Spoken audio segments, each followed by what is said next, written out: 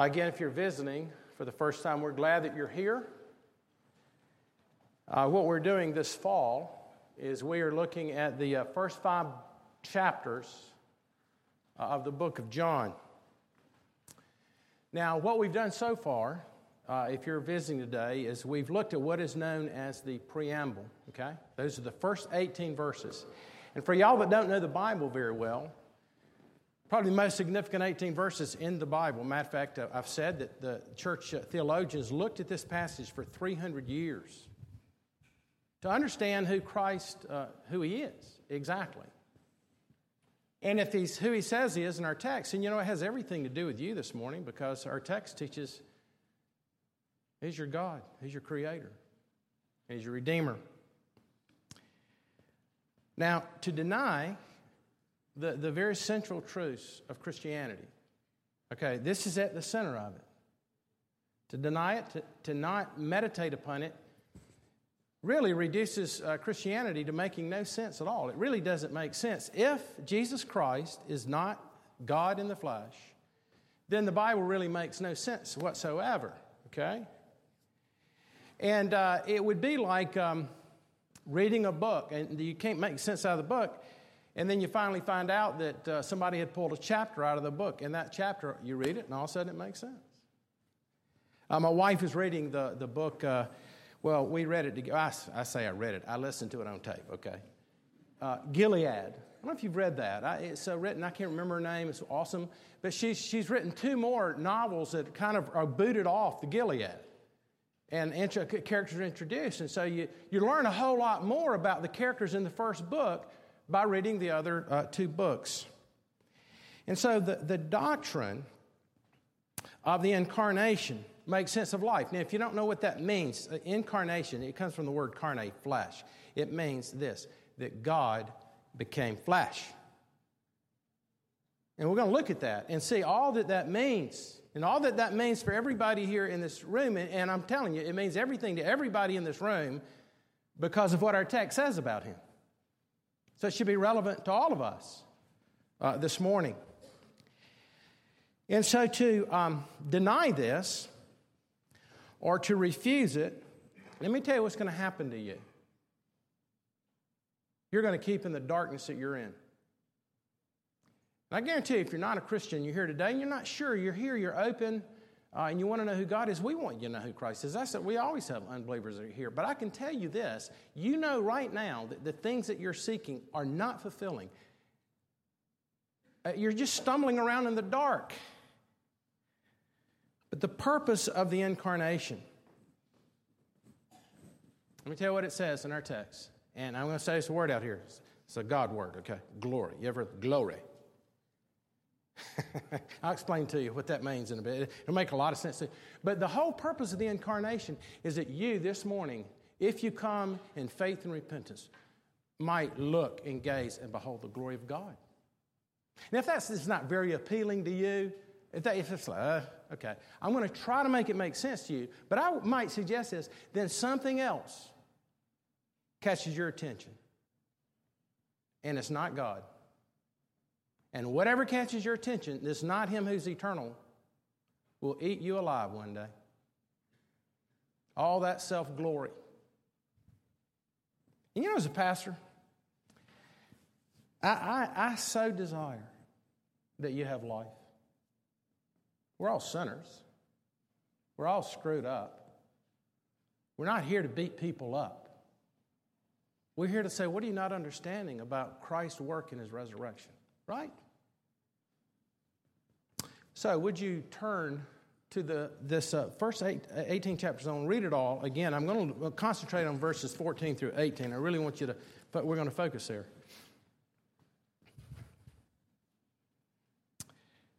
In the beginning was the Word.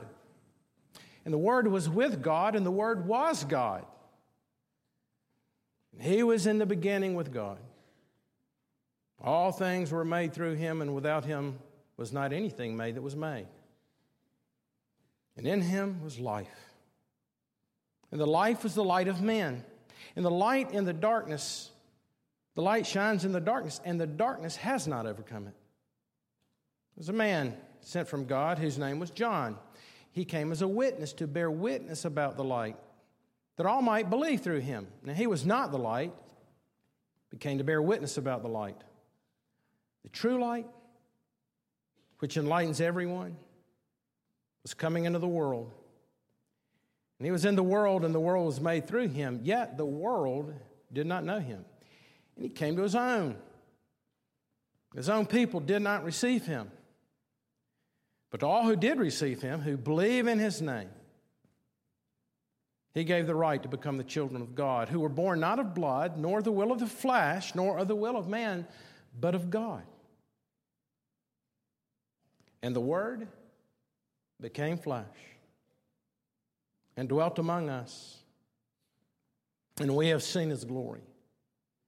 Glory as of the only Son from the Father, full of grace and truth. John bore witness about him and cried out, "This is he, that was he of whom I said, he who comes after me ranks before me, because he was before me."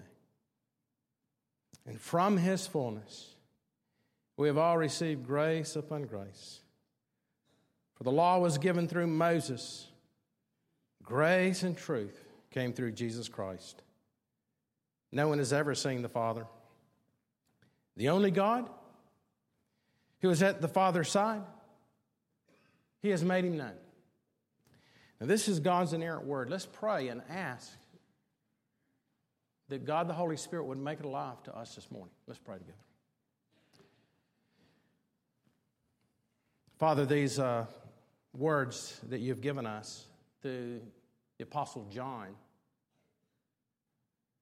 are too lofty to preach on. Lord, just to read them. We could close our Bibles and worship and adore you and go home. But Lord, for some reason, you've chosen little clay pots called men and women, to proclaim your glory. For in this earthen jar, we have this great treasure, that all of us who know Jesus Christ are simply to bear witness to the light, not be do-gooders or try-harders, but simply behold you. And as we look to you and see the glory and the burning glory of Jesus Christ, who has given us permission and rights to be children and to enter into the presence of God this morning, that light would ever burn brighter in and through our lives if we know Christ. And Father, for those who are not believers today, that they would see that at the depths of the heart, there really is not light. There's only opinion. And really, they know down deep, I think, according to your word, that there's a kind of a darkness that's there, a sadness, a shame. And we all feel that sometimes. But Lord, we thank you, Jesus, that the word atone so far means to cover. You've covered our shame. And you've taken away a heart of stone and put in a heart of flesh. Lord, would you do that this morning for those who don't know you, whether they've been members of Redeemer for a long time but never really met you, or whether they're coming to hear the gospel for the first time today. And we ask it in your name. Amen. I'm going to take a guess. I want you kids to listen to me, like if you're 8 or 9 years old. I'm going to take a guess that everybody in here has seen the movie The Wizard of Oz. If you're a kid and you've seen The Wizard of Oz, would you raise your hand? I've got some kids listening to me. I saw actually an adult raise their hand. So,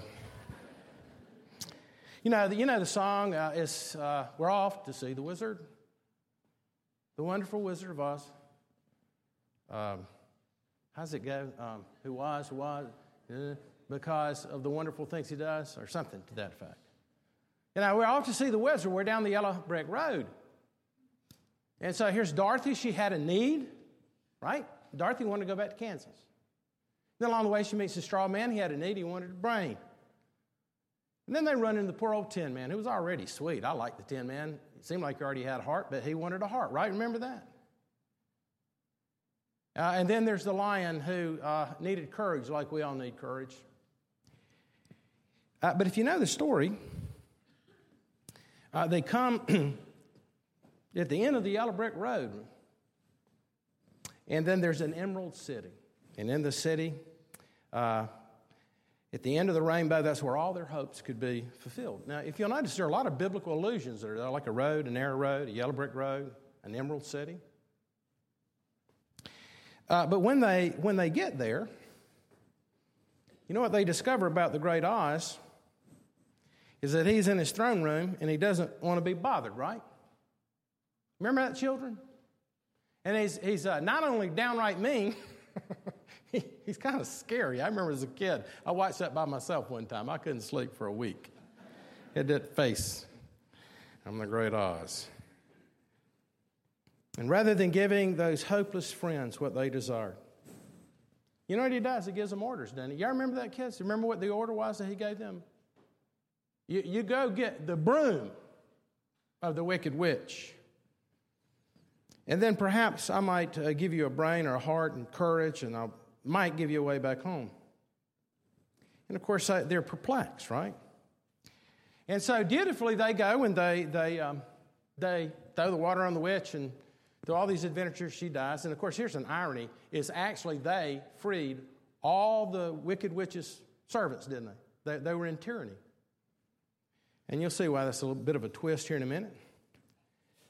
But when they return, they discover that it's not enough.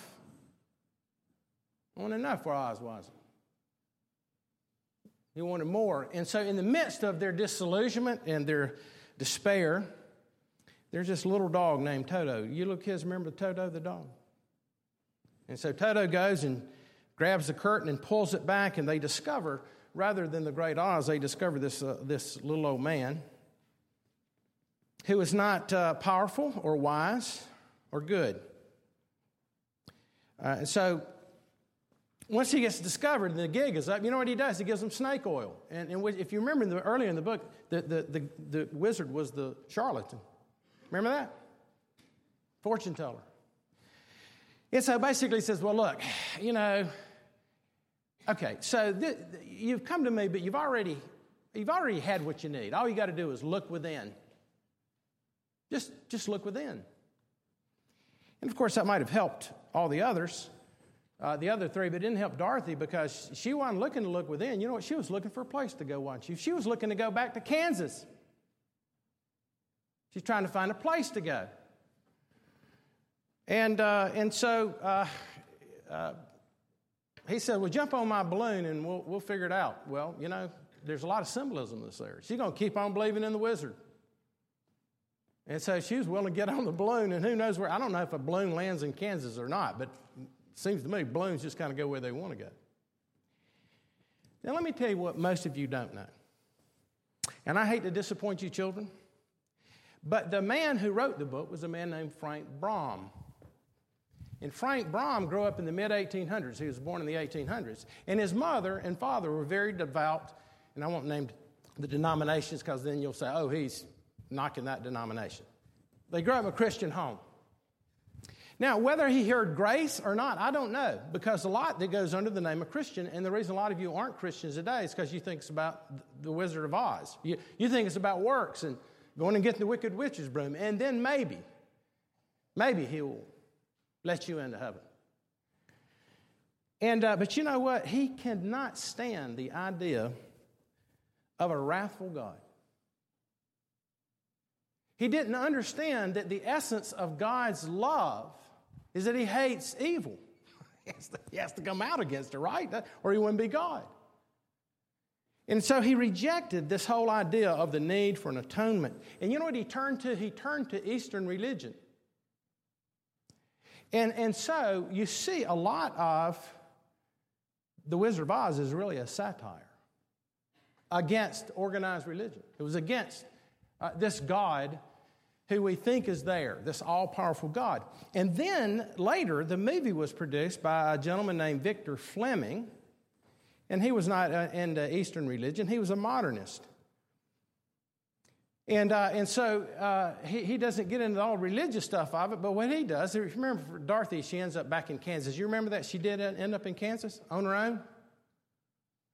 And then she's trying to convince everybody that's there, but I was in Oz. There was a place in Oz. And you remember how they treated her? Well, isn't that sweet?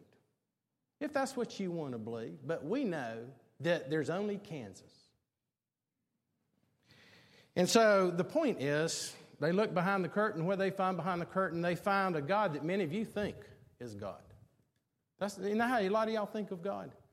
That He's scary, that He's mean, and He's either all powerful and He's scary, but He's not good, or He's really the nice, sweet guy by the fireplace you can sit with, but He's not all powerful, and He can't deal with the sickness that you have going on, or the cancer, or your marriage is so messed up, or your life is so messed up, or the drug addiction that you have, or the sexual addiction that you have. And so you just buy right into the cynicism that we see in Frank Brahman, we see in Victor Fleming. But let me tell you what I want to do this morning in the time that we have together. I want us to peek behind the curtain that God allows us to see. It's amazing.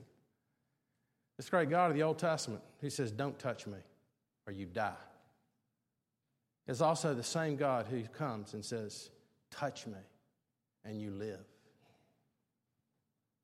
But it has to be that way, doesn't it? Now, I want you to think about something. If God is God, and He's holy, and He's infinitely, eternally, and unchangeably just, do you have any hope to stand before Him and go, man, I feel good about my chances of getting in? No, because I'm going to tell you, He hates sin. And so we have a dilemma, don't we? If this God is the God of the Bible is true, He's holy and pure and lives in unapproachable light in this world beyond this world. And y'all, has everybody figured out you will die one day? You are temporal. And the reason we fear death in so many ways is because it's not natural, and because Hebrews says that after death comes the judgment. Anybody here today feel good about standing before the God who's revealed Himself in the Old Testament, who gave the Ten Commandments? But let me say this, and here's what you got to understand as we come to the points I want to look at. You have a dilemma, I believe, if the God of the Bible is true, which I believe He is. But He's not the God of the Oz who kind of maybe can make it happen but not happen, and it's just an illusion. No, He is the true God. And I want to tell you why I know you know that, because the Bible tells me that you know that. The Bible tells me that every man and woman in this room has eternity written in their heart. If you ever argue with someone who's an atheist, not an agnostic. Agnostics, if you're an agnostic today, that's what I call the easy religion. I don't know what I believe about God. What time's the ball game? But if you talk to an atheist, maybe you're an atheist here today, you know what? The atheist always argues against this God. Does that make sense? Because he's the only one who says, I am that I am. But I want you to think about, so we have a dilemma, but I want you to think about this as we kind of look at our points. Have you ever thought about the fact that if this God, who is just and pure, if He wants you to enter into His presence, have you ever thought about the fact that He has a dilemma? He's not like us who have opinions of like, well, we need to do something for the people next door. We need to... we need to do this, that, and the other. But you know what? I'm not getting off the couch to do it.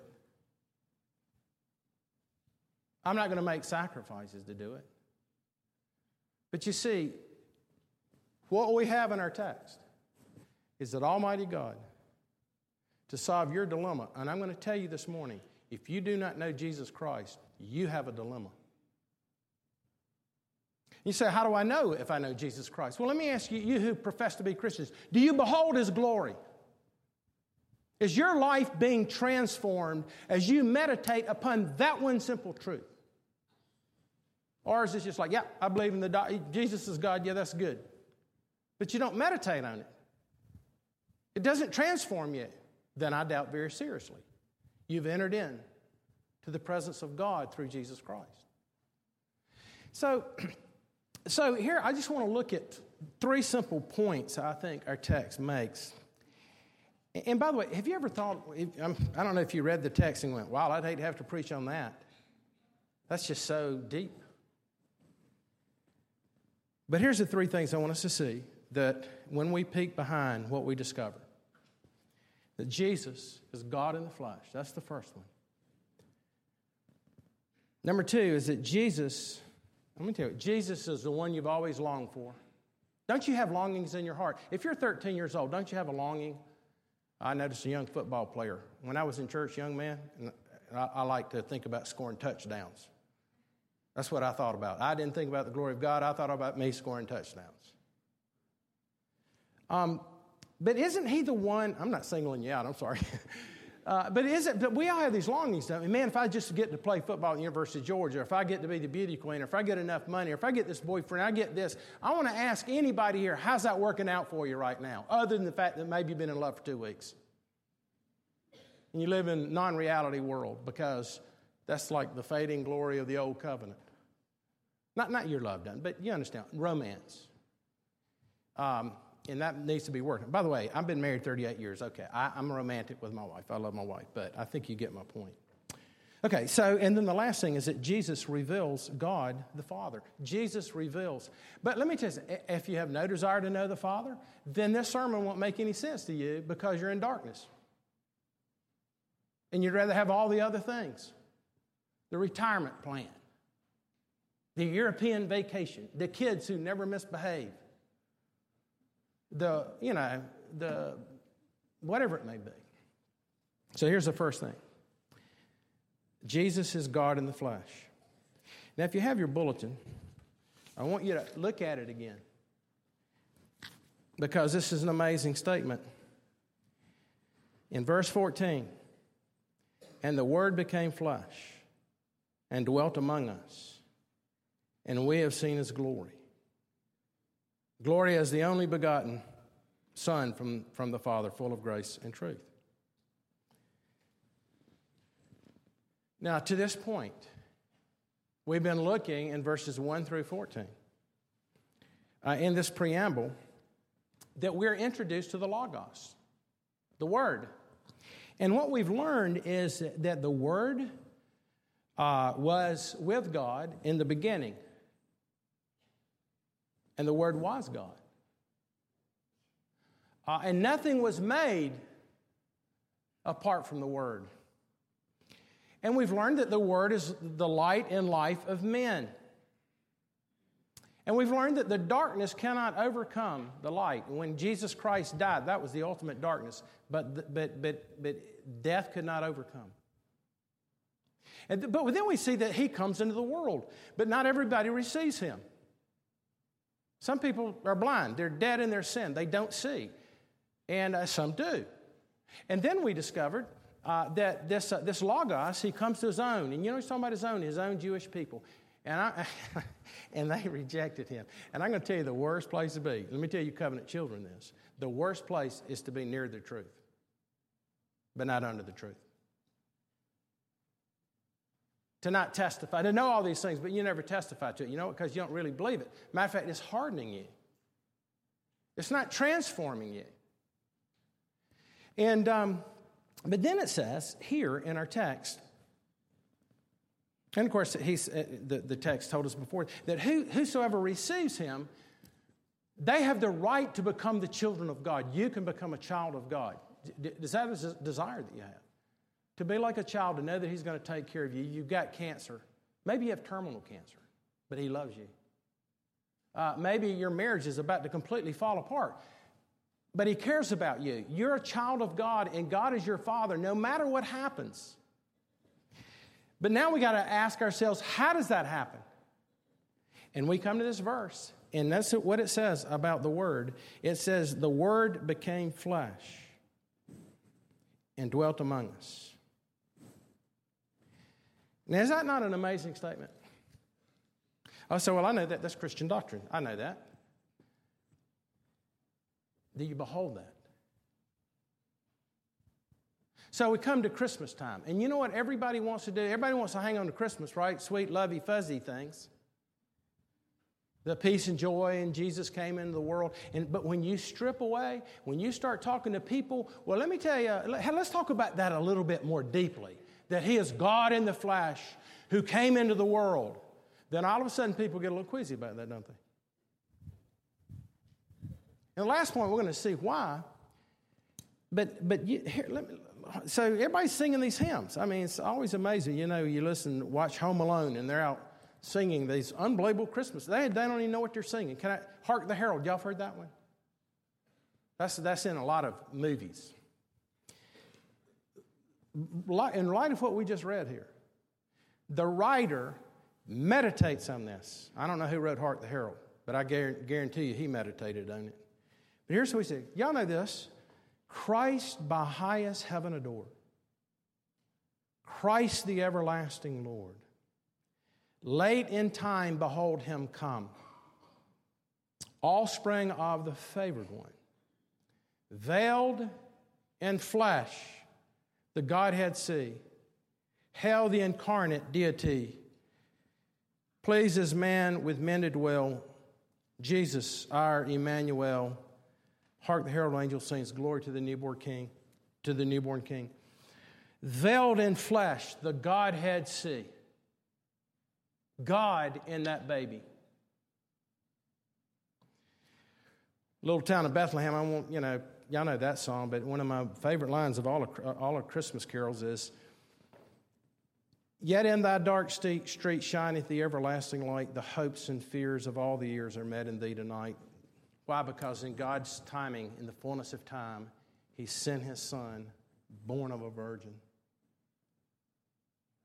Now, let me tell you this, if you're going, well, okay, all right, you understand, at least, do you understand, I don't care if maybe you're 15 years old here, you understand that what I'm saying, if that's true, then you have to either move with that or reject that. You can't be indifferent about that. But let me explain that he didn't become Superman. Has anybody ever said, oh, well, of course, Jesus, he didn't lust. After all, he was Superman. And so what you do is you take two natures and you put them in one person. But no, let me tell you, all of church history hinged on one letter. And the person who protected Christianity from all of us, from a heretic named Arius, was a man named Athanasius. So there's this great debate for 300 years as to who this person is. And I want to tell you what, the church almost became what we know as Arian, and that is this word homoousion, with an I in it, or ousion, without the I. Take out the I, Athanasius says. And what he was saying, what Arius was saying, is that he is like God. But what Athanasius was saying is he is the same substance. Now you say, well, what difference does that make? Well, let me tell you what the difference makes. What you have in Jesus Christ, and we read it in our confession, you can go home and read it and think about it, cogitate on it. You have two distinct natures, 100% God, 100% man in one person at the birth 2,000 years ago. The eternal Son took upon himself a human nature and will both be God and man forever. And you say, well, why did he do that? Let me tell you why. Because the whole Bible says that in Adam we all sin. You're born in sin. You ever notice about how easy it is for you to sin? You ever notice that with a little 2-year-old or 3-year-old? You don't say, hey, quit being nice. You say, hey, don't bite. Don't lie. Don't be so self-centered. That's who we are in Adam. And that's the plight of us as human beings in it. But here's the amazing thing, that the eternal Son of God took upon himself a human nature to live the life that we don't live, to experience the pain and suffering that we experience. He did 2,000 years ago, didn't he? The sorrow and the brokenness of the world. And so our text clearly teaches us that God became flesh. And it uses the word tabernacle here. And the reason it uses the word tabernacle is because that was the dwelling place of God in the Old Testament. And guess what? You could not go in the Holy of Holies. Why? Because the Messiah had not come. But now here is 2,000 years ago, God in the person of Jesus Christ, both God and man, to be our mediator. As it were, not the God who says, like Oz, who says, well, go do something else, because you can't do anything else, as we'll see in a moment. Now let that sink in for a moment.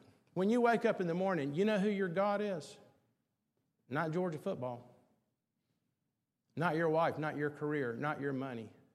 You know who your God is every day you wake up? It is Jesus Christ. And either you're beholding Him and you're amazed at what He has done on your behalf, or you're not. You wake up and you just go about your day, and then when your world falls apart, you get mad at God. Why? Because your life is centered around all the stuff He told you. Don't center your life around that. And then your life centers around it. And it doesn't satisfy. The husband runs off on you, or the wife runs off on you, or your stocks crash and burn. Who knows what's going to happen in the next 6 months, right? Year? Who knows? And then you get mad at God because of all the stuff that your life's centered around. Does that make any sense to y'all? No. Makes no sense. But you know what? You'll walk out of here and you go, okay, but we all do it. I'm an idolater. We all do it. That's the first thing. The Word became flesh. And I could read you all kind of creeds, but I want to move on. Jesus is God in the flesh, but I want you to see second, who is this God in the flesh?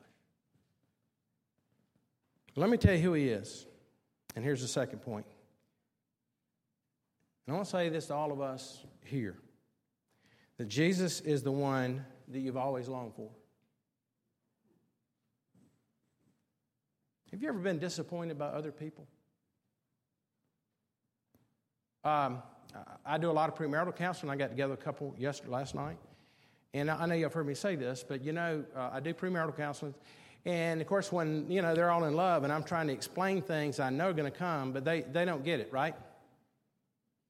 And so I have to explain to them the reason that you stand publicly before God and everybody else and take a vow. You ever heard the word vow? It's because you do not know what you're getting into. Am I right about that? Matter of fact, they call it the 7-year itch. You know what 7-year itch is? When somebody figures out, oh, man, I want to be out of here. But usually the 7th year is when you go, oh, that's who they really are. And that's never going to change.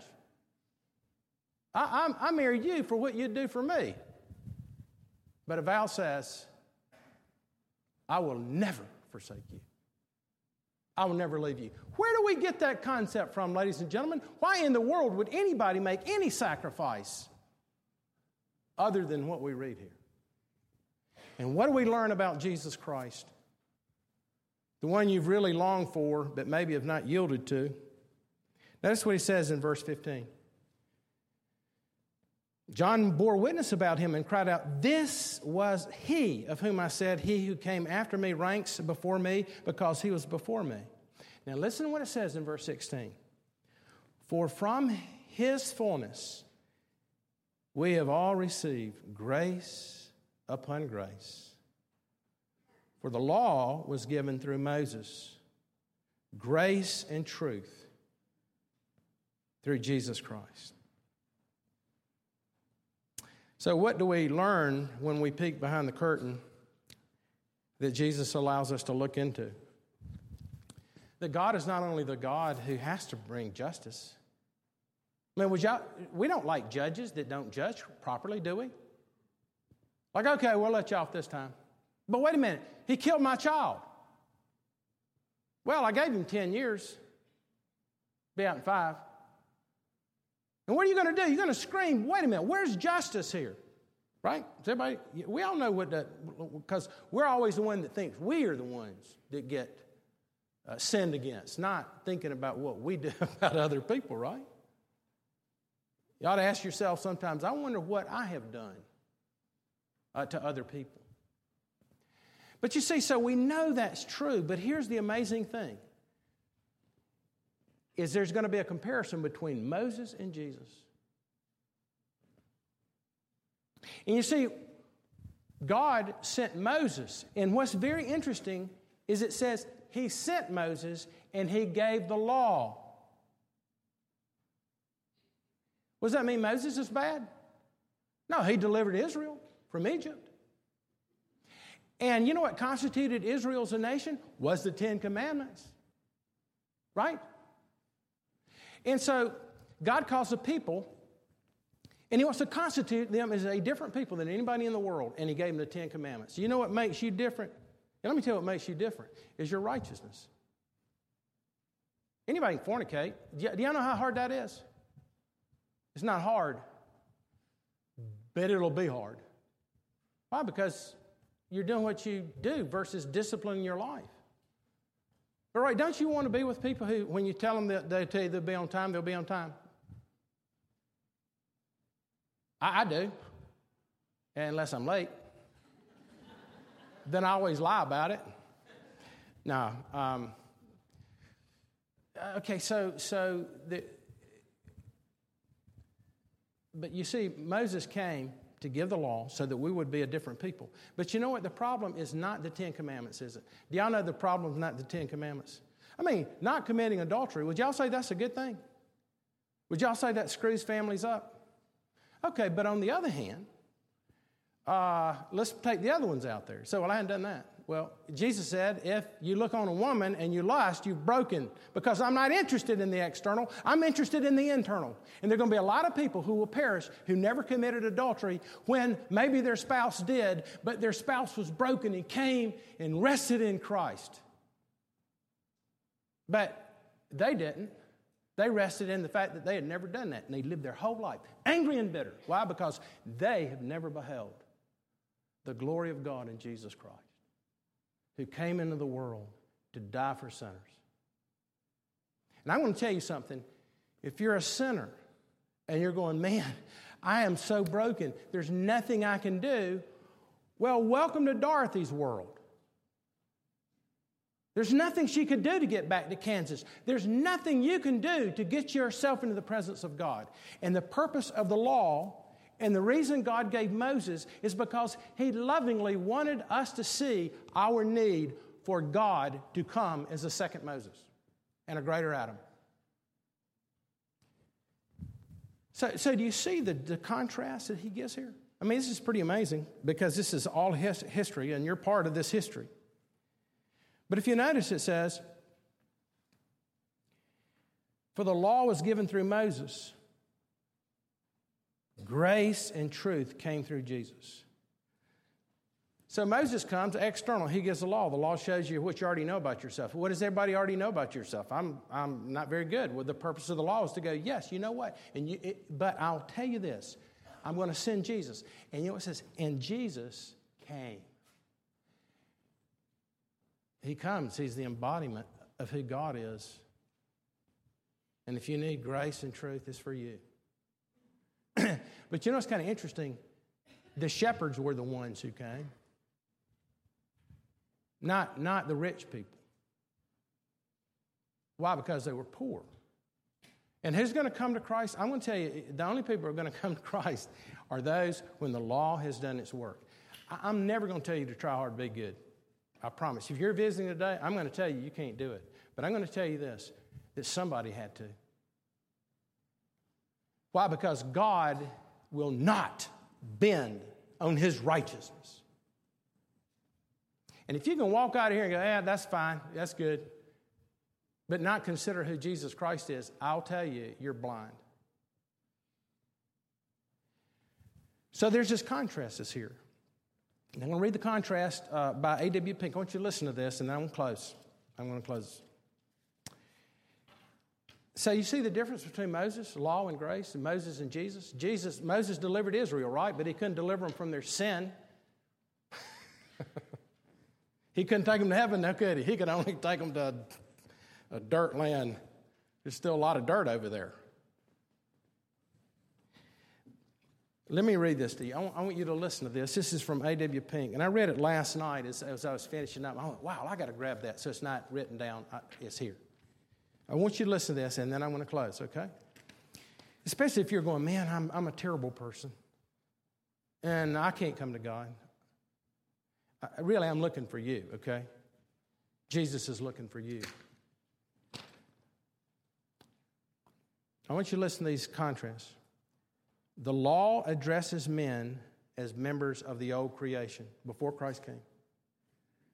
Grace makes men members of a new creation. Are you a new creation in Christ? Have you been born again, born of the Spirit? Well, one of the signs of that is going to be you're just not always bothered by what everybody else is doing. And I just want to tell you something. If you have somebody that won't forgive you, I want you to know something. Quit looking toward them, and you look toward Jesus. He will never, ever not forgive you. Why? Because He's God. Why? Because He's a human being too. And He knows your sorrow. Number 2, law manifested what was in man. The law, Moses. You know what's in man? You know what's in you? Sin. You know what's in your pastor? Sin. Grace, though, manifests what is in God. You know what's in God? Love. He loves. Infinitely just, infinitely loving. I mean, how do you wear those two hats at the same time? Well, I'm not God. I can't understand that. Law demanded righteousness from men. Grace brings righteousness to men. The righteousness of Christ.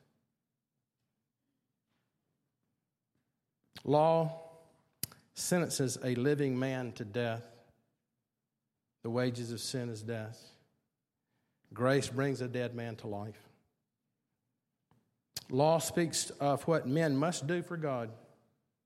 Right? Isn't that what the Ten Commandments says? Don't do this, don't do that, don't do that, and do this and do that.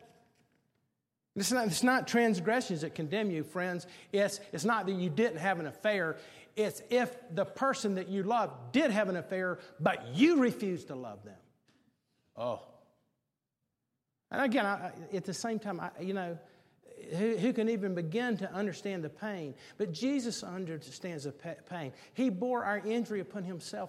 This is the gospel. This is the work of the Spirit. And how wonderful it would be free from not being able to forgive somebody. Would y'all all agree with that? I am free.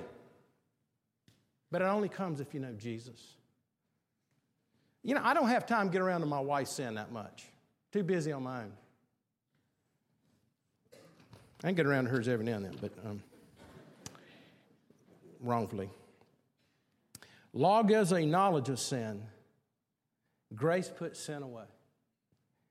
Law brought God out to men, and grace brings men to God. So here's God in the flesh. And what is the glory of God? And let me tell you the glory of God is that God was on the cross shedding His blood for us. I can't wrap my mind around that. Can anybody understand why He would do that? And here's the last thing. Jesus reveals the Father. He came so that you turn your mind away from all these things that are hard, they're painful. And some of you might be going, Pastor, you're insensitive to me right now. I don't want to be. I promise you I don't want to be. I want to enter into your suffering, your pain and disappointment. I do as your pastor. But Jesus came, and as His minister, I want to do the same thing, to show you the Father. Now, you can think long and hard about Jesus' love for you and His death on the cross. But what amazes me more as a father is that the Father loved us that much. God the Father. And anybody who's here today that feels like they're an orphan, and I'm not what I ought to be. Let me tell you, Jesus comes, and if you've seen Jesus, He says, He has seen me, has seen the Father. And what do you see in Jesus? I mean, why in the world would these people believe and transform the world if they didn't believe that Jesus is God? And there's a quote here. I definitely don't want to lose this quote. Yes. So why is it? Did they see He was full of grace and truth? It says this. This is a quote from somebody else. They saw in Him virtues combined, perfection, full of grace and truth.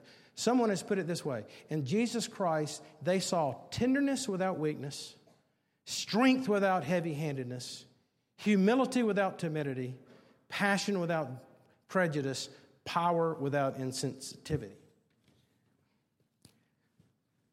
So Jesus, the last thing, He came so that you might know the Father, that you might behold His glory. Now, here's the rub, and then I want to end. Here's the rub. I want you to believe this. Some of you just like being angry. It feels good. Some of you just, you like the pleasures of the world. Some of you go, well, I really want to do what I want to do. So, but let me tell you this, the whole glory. Get this, the glory. Now, I told you I was going to explain the word glory. Some of y'all have heard me say this before. But do you know that all the stars and the planets, do you know they do what they're supposed to do in the universe? Why? Because they are circling around the glory of God. And because they do, they don't bump into each other. Unless God ordains it. And they burn out and they flame out. But you see, that means for you to know Jesus and to know the glory of God means you surrender your life to Him and He becomes your centerpiece. And guess what? A lot of us don't want that. We want to live our own little lives and have everything in our orbit. And we're controlling, we want this and we want that. But you see, the glory of God and what will captivate you. For those who go, I'm empty. I'm circling around everything. Boyfriends, girlfriends, drugs, medications, pornography, whatever it may be. Let me tell you, Christ has come so that you might center your life on Him. Now you might be asking yourself, well, I'm a Christian. And I understand what Hal's saying, but I kind of don't understand what he's saying. Let me ask you this. Do you behold His glory? If you don't, I'm just going to be real practical here. If you get up every day and you never spend any time with God, I'm not saying if you do it every day or not. Yeah, I understand, that's legalism. But to wake up and to go, this is God's word to me. And you meditate on it, and you think about it, and you hear what He says about loving your enemy, and you hear what He says about you need to forgive, even as you've been forgiven, and you're reading that glory begins to pour into you. How? By your mind? No, by the Holy Spirit if you're born again. And that weightiness begins to come into you. And the more you look at His face, the more you move toward Him, the more you're in His orbit, the more weighty person you become. And you're a testimony now, to Christ. Let me ask this. Is that happening in your life? I just as a pastor, is He your glory? Well, if you've seen Him, lift it up for you. I don't know how it could not be. Well, close on this. One of the commentators I read on this, this is really good. I guess I ought to tie in the Wizard of Oz with this at the end, but can we at least say that He's not the Wizard of Oz? He is able and He's loving. And matter of fact, He goes out after the witch and the witch kills him so Dorothy can get back to heaven. Or, Kansas. That ain't heaven, I would think, but no beach, no mountains. But you know what? Jesus laid Himself out because you couldn't keep the law so you can go to heaven. One of the commentators I read on this, it was great. He talked about, he read this German article about cowboy movies. You like cowboy movies? I like cowboy. I used to watch cowboy movies with my daddy when I was growing up. And I always thought my dad was the hero in the movies. But anyhow. But it's this German newspaper. And I was talking about cowboys and how the cowboys, all the great cowboy stories were always the cowboy that came from out of town. You ever notice that? So here's some he gave. High Noon with Gary Cooper. You know, he married Grace Kelly, and he wanted to go on his honeymoon. And so he's like, okay, good luck to you guys. I know the bad guys are coming, but Grace Kelly's my wife. But, he got halfway down the road and he went, I have to come back. And he came back and saved the town. Couldn't do it without him. Everybody's upset. Okay, then you had the Shane with Alan Ladd. He comes in from out of town. The people couldn't do anything. The bad guys were going to get him. Jeremiah Johnson, Robert Redford. This strange man that comes in from out, and he saves the people. And then you have Unforgiven by Clint Eastwood. You know why those all resonate? All those are great cowboy stories? Because that's the gospel. He came from out of town to save you.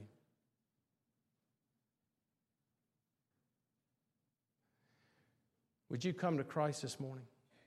If you're going, hey, I'm Dorothy, I can't get back to Kansas. Well, He's not some buffoon wizard, snake oil salesman. He is the living God.